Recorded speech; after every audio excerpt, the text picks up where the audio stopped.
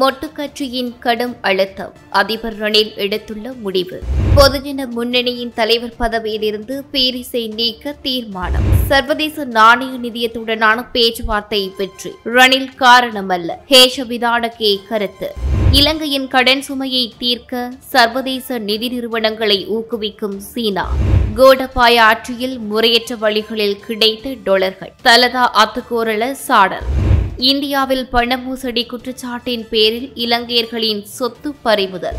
பிரித்தானியாவை விட இலங்கையின் அதிகளவான படையினர். சிபிகே விக்னேஸ்வரன் குற்றச்சாட்டு.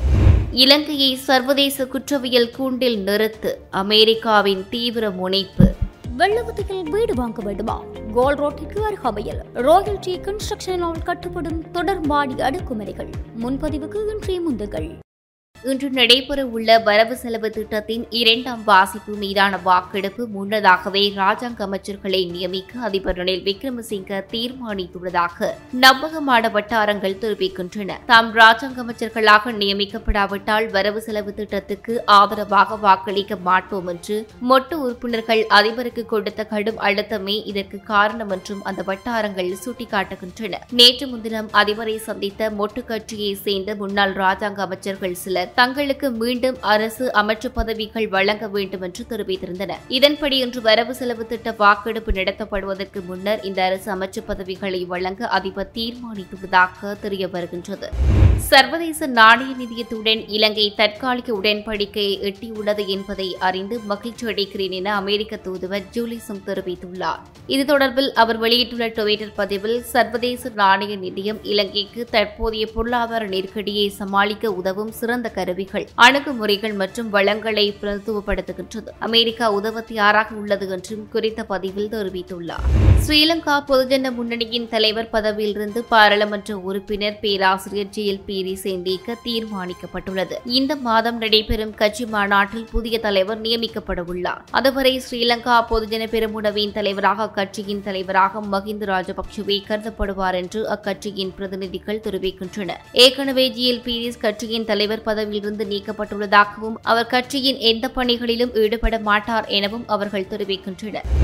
மத்திய வங்கியின் ஆளுநர் நந்தலால் வீரசிங்கவின் முயற்சியினால் சர்வதேச நாணய நிதியத்துடன் பணியாளர் மட்ட உடன்படிக்கையை இலங்கை பெற்றுக்கொள்ள முடிந்தது என ஐக்கிய மக்கள் சக்தியின் நாடாளுமன்ற உறுப்பினர் கேஷவிதானகே தெரிவித்துள்ளார். இலங்கை மத்திய வங்கியின் ஆளுநராக கலாநிதி வீரசிங்க மேற்கொண்ட முற்போக்கான நடவடிக்கைகளின் காரணமாக இலங்கைக்கு விஜயம் செய்த சர்வதேச நாணய நிதியத்தின் பிரதிநிதிகளுக்கும் உள்ளூர் அதிகாரிகளுக்கும் இடையிலான கலந்துரையாடல் வெற்றி பெற்றுள்ளதாக அவர் குறிப்பிட்டுள்ளார். இந்த நிலையில் வேறொருவரின் முயற்சியை தமது வெற்றியாக முயற்சிப்பதாக அரசாங்கத்தின் உறுப்பினர்களை அவர் கடுமையாக சாடியுள்ளார். சர்வதேச நாணய நிதியத்துடனான பணியாளர் மட்ட உடன்படிக்கை ஜனாதிபதி ரணில் விக்ரமசிங்கவின் சாதனையாக காட்ட அரசாங்கம் முயற்சிப்பதாகவும் அவர் தெரிவித்துள்ளார். அரசாங்கத்தால் எந்தவிதமான ஸ்திரத்தன்மையையும் காட்ட முடியவில்லை என்று தெரிவித்த நாடாளுமன்ற உறுப்பினர் மத்திய வங்கி ஆளுநர் முயற்சிகளை சீர்குலைக்க வேண்டாம் என்றும் அரசாங்கத்தை எச்சரித்துள்ளார்.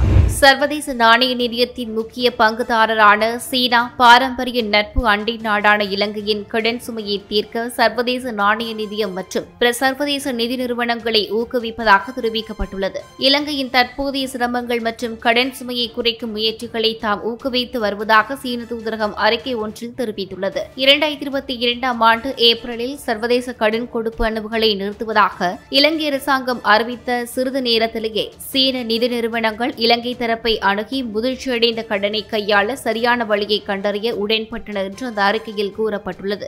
இந்த நிலையில் சீனாவுடன் இலங்கையும் இதேபோன்ற உணர்வுகளுடன் தீவிரமாக செயற்பட்டு சாத்தியமான தீர்வை விரைவாக செய்யும் என்று நம்புவதாக சீனாவின் அறிக்கையில் தெரிவிக்கப்பட்டுள்ளது. நான் பிறந்தபோது இலங்கைக்கு கடன் இல்லை என்றும் போர்க்காலத்தில் இருந்து மீண்டு வரும் இங்கிலாந்துக்கு கடன் கொடுக்க போதுமான கையிருப்பு எங்களிடம் இருந்தது என்று நான் கூற விரும்புகிறேன் என ஜனாதிபதி ரணில் விக்ரமசிங்க தெரிவித்துள்ளார். இது தொடர்பில் அவர் தனது டுவிட்டர் பதிவில், நாங்கள் எங்கள் ரப்பரால் போதுமான அளவு தயாரித்தோம். எங்கள் தேயிலை மற்றும் நாங்கள் எங்கள் சொந்த முயற்சிகளால் எங்கள் முதல் நீர்த்தேக்கத்தை உருவாக்கினோம். அது சேனநாயக்கவின் அரசாங்கம். அது ஒரு தேசம். அது ஒரு நபர் கடனற்றவர்களாக இருக்க வேண்டும் என்ற கொள்கையை அவர் நம்பினார். அவர் அவர் இந்த நாட்டில் உள்ள பௌத்த பிரிவினரின் அமைப்பின் தலைவராக இருந்தார். மற்ற அனைவரையும் போலவே மக்கள் கடலில் சிக்கக்கூடாது, திவாலாகிவிடக்கூடாது என்ற கோட்பாட்டை பின்பற்றுவதில் உறுதியாக இருந்தார் என்றும் குறிப்பிட்டுள்ளார். நாடு வங்குரோந்து அடைந்தமை குறித்து மத்திய வங்கியின் ஆளுநர் புதிய தகவல் ஒன்றை வெளியிட்டுள்ளார். இதன்படி இலங்கை கடனை திருப்பி செலுத்த முடியாத நாடாக உத்தியோகபூர்வமாக அறிவிக்கப்படுவதற்கு முன்னரே வங்குரோந்து அடைந்த நாடாக மாறிவிட்டது என்று மத்திய வங்கியின் ஆளுநர் நந்தலால் வீரசிங்க தெரிவித்துள்ளார். இலங்கை கடந்த ஏப்ரல் மாதம் கடனை திருப்பி செலுத்த முடியாத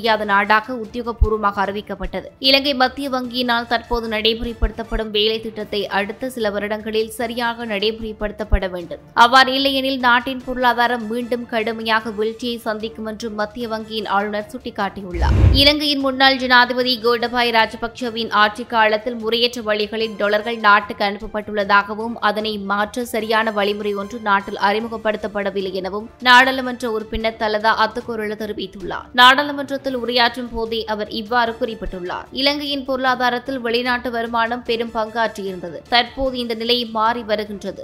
வருமானம் குறைந்துள்ளது. மேலும் வெளிநாட்டிலிருந்து வருமானங்களை பெற்றுக்கொள்ள சரியான வழிமுறை ஒன்று அறிமுகப்படுத்தப்பட்டு டாலர் பற்றாக்குறையை நிவர்த்தி செய்ய ஜனாதிபதி நடவடிக்கைகளை எடுக்க வேண்டும். இலங்கையின் தற்போதைய பொருளாதார நெருக்கடியை தீர்க்காத சுற்றுலாத்துறையை எவ்வாறு ஜனாதிபதி மேம்படுத்த நினைக்கின்றார் என்பது குறித்து நாடாளுமன்றத்துக்கு தெரியப்படுத்த வேண்டும் என்றும் குறிப்பிட்டுள்ளார். இலங்கையில் பிரித்தானியாவையும் விட அதிகளவான படையினர் இருப்பதாக தமிழ் மக்கள் தேசிய கூட்டணியின் நாடாளுமன்ற உறுப்பினர் சி.வி. விக்னேஸ்வரன் தெரிவித்துள்ளார். நாடாளுமன்றத்தில் இன்று உரையாற்றிய அவர் இதனை தெரிவித்துள்ளார். தொடர்ந்தும் கருத்து தெரிவித்த அவர், இலங்கையில் 3,31,000 படை வீரர்கள் சேவையில் உள்ளனர். எனினும் பிரித்தானியாவில் 90,000 படையினரே உள்ளனர். போருக்கு பின்னர் ஒரு நாட்டில் மேற்கொள்ளப்பட வேண்டிய நல்லிணக்க விடயங்கள் இலங்கையில் இதுவரை முன்னெடுக்கப்படவில்லை. இதன் காரணமாகவே இலங்கையில் பொருளாதார நெருக்கடி ஏற்பட்டுள்ள நிலையில் முன்மொழியப்பட்டுள்ள வரவு செலவு திட்டத்தில் மக்களின் நிவாரணங்களை காட்டிலும் பாதுகாப்புக்கு அதிக நிதி ஒதுக்கப்பட்டுள்ளதாக அவர் குறிப்பிட்டுள்ளார். இலங்கையில் இந்த அளவு படையின் தொடர்ந்தும் செயலில் இருப்பது இந்தியாவுக்கும் சீனாவுக்கும் அமெரிக்காவுக்கும் அல்லது மாலைத்தீவுக்கு எதிராகவோ போர் செய்வதற்காக அல்ல, மாறாக வடக்கு கிழக்கின் தமிழர் பிரதேசங்களை தமது கட்டுப்பாட்டில் வைத்திருக்கவே படையினர் செயற்பட்டு வருவதாக அவர் கூறியுள்ளார். போருக்கு பின்னர் பல நாடுகள் DDR என்ற பொறிமுறைகளை வெளிநாடு மற்றும் உள்நாட்டு நிறுவனங்களுடன் இணைந்து செயற்படுத்தி வருகின்றன. எனினும் இலங்கை இது தொடர்பில் இன்னும் முன்னெடுப்புகளை மேற்கொள்ளவில்லை. இதேவேளை பயங்கரவாத தடை சட்டத்தின் கீழ் தடுத்து வைக்கப்பட்டுள்ள தமிழ் இளைஞர்கள் விடுவிக்கப்படாத நிலையில் தமிழ் கட்சிகளில் சர்வகட்சி அரசாங்கத்தில் இணைவதில் பயனில்லை என்று அவர் மேலும் குறிப்பிட்டுள்ளார். கல்வி பொதுத்தராதர உயர்தர பரீட்சைக்கு விண்ணப்பிப்பதற்கான கால அவகாசம் நீடிக்கப்பட்டுள்ளதாக பரீட்சைகள் ஆணையாளர் நாயகம் தெரிவித்துள்ளார். அதன்படி பரீட்சைக்கான விண்ணப்பங்கள் இம்மாதம் 8ஆம் தேதி வரை ஏற்றுக்கொள்ளப்படும் என்று பரீட்சைகள் ஆணையாளர் நாயகம் தெரிவித்தார். பாடசாலை விண்ணப்பதாரர்கள் அதிபரூடாகவும் தனிப்பட்ட பரீட்சார்த்திகள் இலங்கை பரீட்சை திணைக்களத்தின் உத்தியோகபூர்வ இணையதளத்தின் ஊடாகவும் தமது விண்ணப்பங்களை சமர்ப்பிக்க முடியும் என்றும் பரீட்சைகள் ஆணையாளர் நாயகம் தெரிவித்துள்ளார். இது தொடர்பான மேலதிக விவரங்களை 1911 என்ற நேரடி தொலைபேசி இலக்கத்திற்கு அழைத்து தகவல்களை பெற்றுக் கொள்ள முடியும் என்றும் அவர் குறிப்பிட்டுள்ளார்.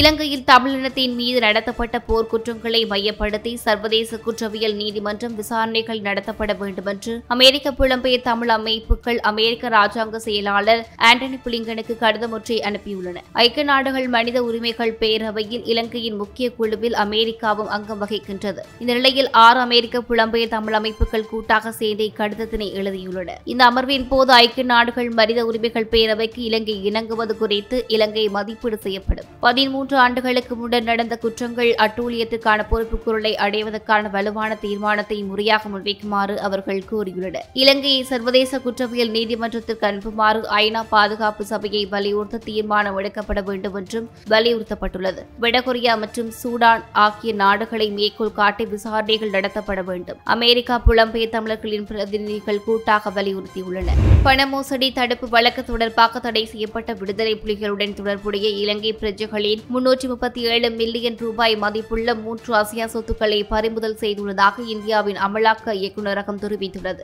ECRல் உள்ள ஒரு பங்களாவிலும் திருவண்ணாமலை மாவட்டத்தில் பெருமகுமார் என்கின்ற குணசேகரனுக்கு சொந்தமான 2 விவசாய நிலங்களும் இதில் அடங்குவதாக தெரிவிக்கப்பட்டுள்ளது. இலங்கையின் முன்னாள் ஜனாதிபதி சந்திரிக்க பண்டாரநாயக்க குமார் துங்கவை இலக்கு வைத்து நடத்தப்பட்ட வெடிகுண்டு தாக்குதல் தொடர்பாக குமார் மீது குற்றம் சுமத்தப்பட்டுள்ளதாக தெரிவிக்கப்படுகிறது. 2020ஆம் ஆண்டு காஞ்சிபுரம் CID பதிவு செய்த FIR அடிப்படையில் அமலாக்க இயக்குநரகம் பண மோசடி விசாரணையை தொடங்கியது. குமார், அவரது மகன் மற்றும் பலர் வெளிநாட்டினர் சட்டம், கடவுச்சீட்டு சட்டம், NDPS சட்டம் மற்றும் இந்திய தண்டனை சட்டம் ஆகியவற்றின் கீழ் உள்ள குற்றங்களை செய்ததாக கூறப்படுகிறது. குற்றம் சாட்டப்பட்ட நபர்கள் பான், ஆதார் மற்றும் ஓட்டுநர் உரிமம் போன்ற போலி அடையாள அட்டைகளை உருவாக்கி உருவாக்கி பயன்படுத்தியுள்ளனர். இந்தியாவில் சட்டவிரோதமாக தங்கியுள்ளனர். விசாரணைகளில் குமார், சுரேஷ், ராஜ், முகமது, ஷெரீப், காமினி, ராஜா, மெதுரா, கொரட ஆகியோர் போதைப் பொருள் கொள்முதல் மற்றும் விற்பனையில் ஈடுபட்டது தெரியவந்தது. மேலும் அவர்கள் 2011ஆம் ஆண்டு குற்றத்துக்காக நீதிமன்றத்தால் தண்டிக்கப்பட்டனர். சிறை தண்டனை முடிந்த பிறகு அவர்கள் தங்கள் அடையாளத்தை மாற்றி குற்றத்தின் வருமானத்தை உருவாக்கியுள்ளனர். வழக்கில் இணைக்கப்பட்ட சொத்துக்கள் அனைத்தும் 2021ஆம் ஆண்டுக்கு பிறகு வாங்கப்பட்டவை எனவும் குற்றம் சாட்டப்பட்டவர்களால்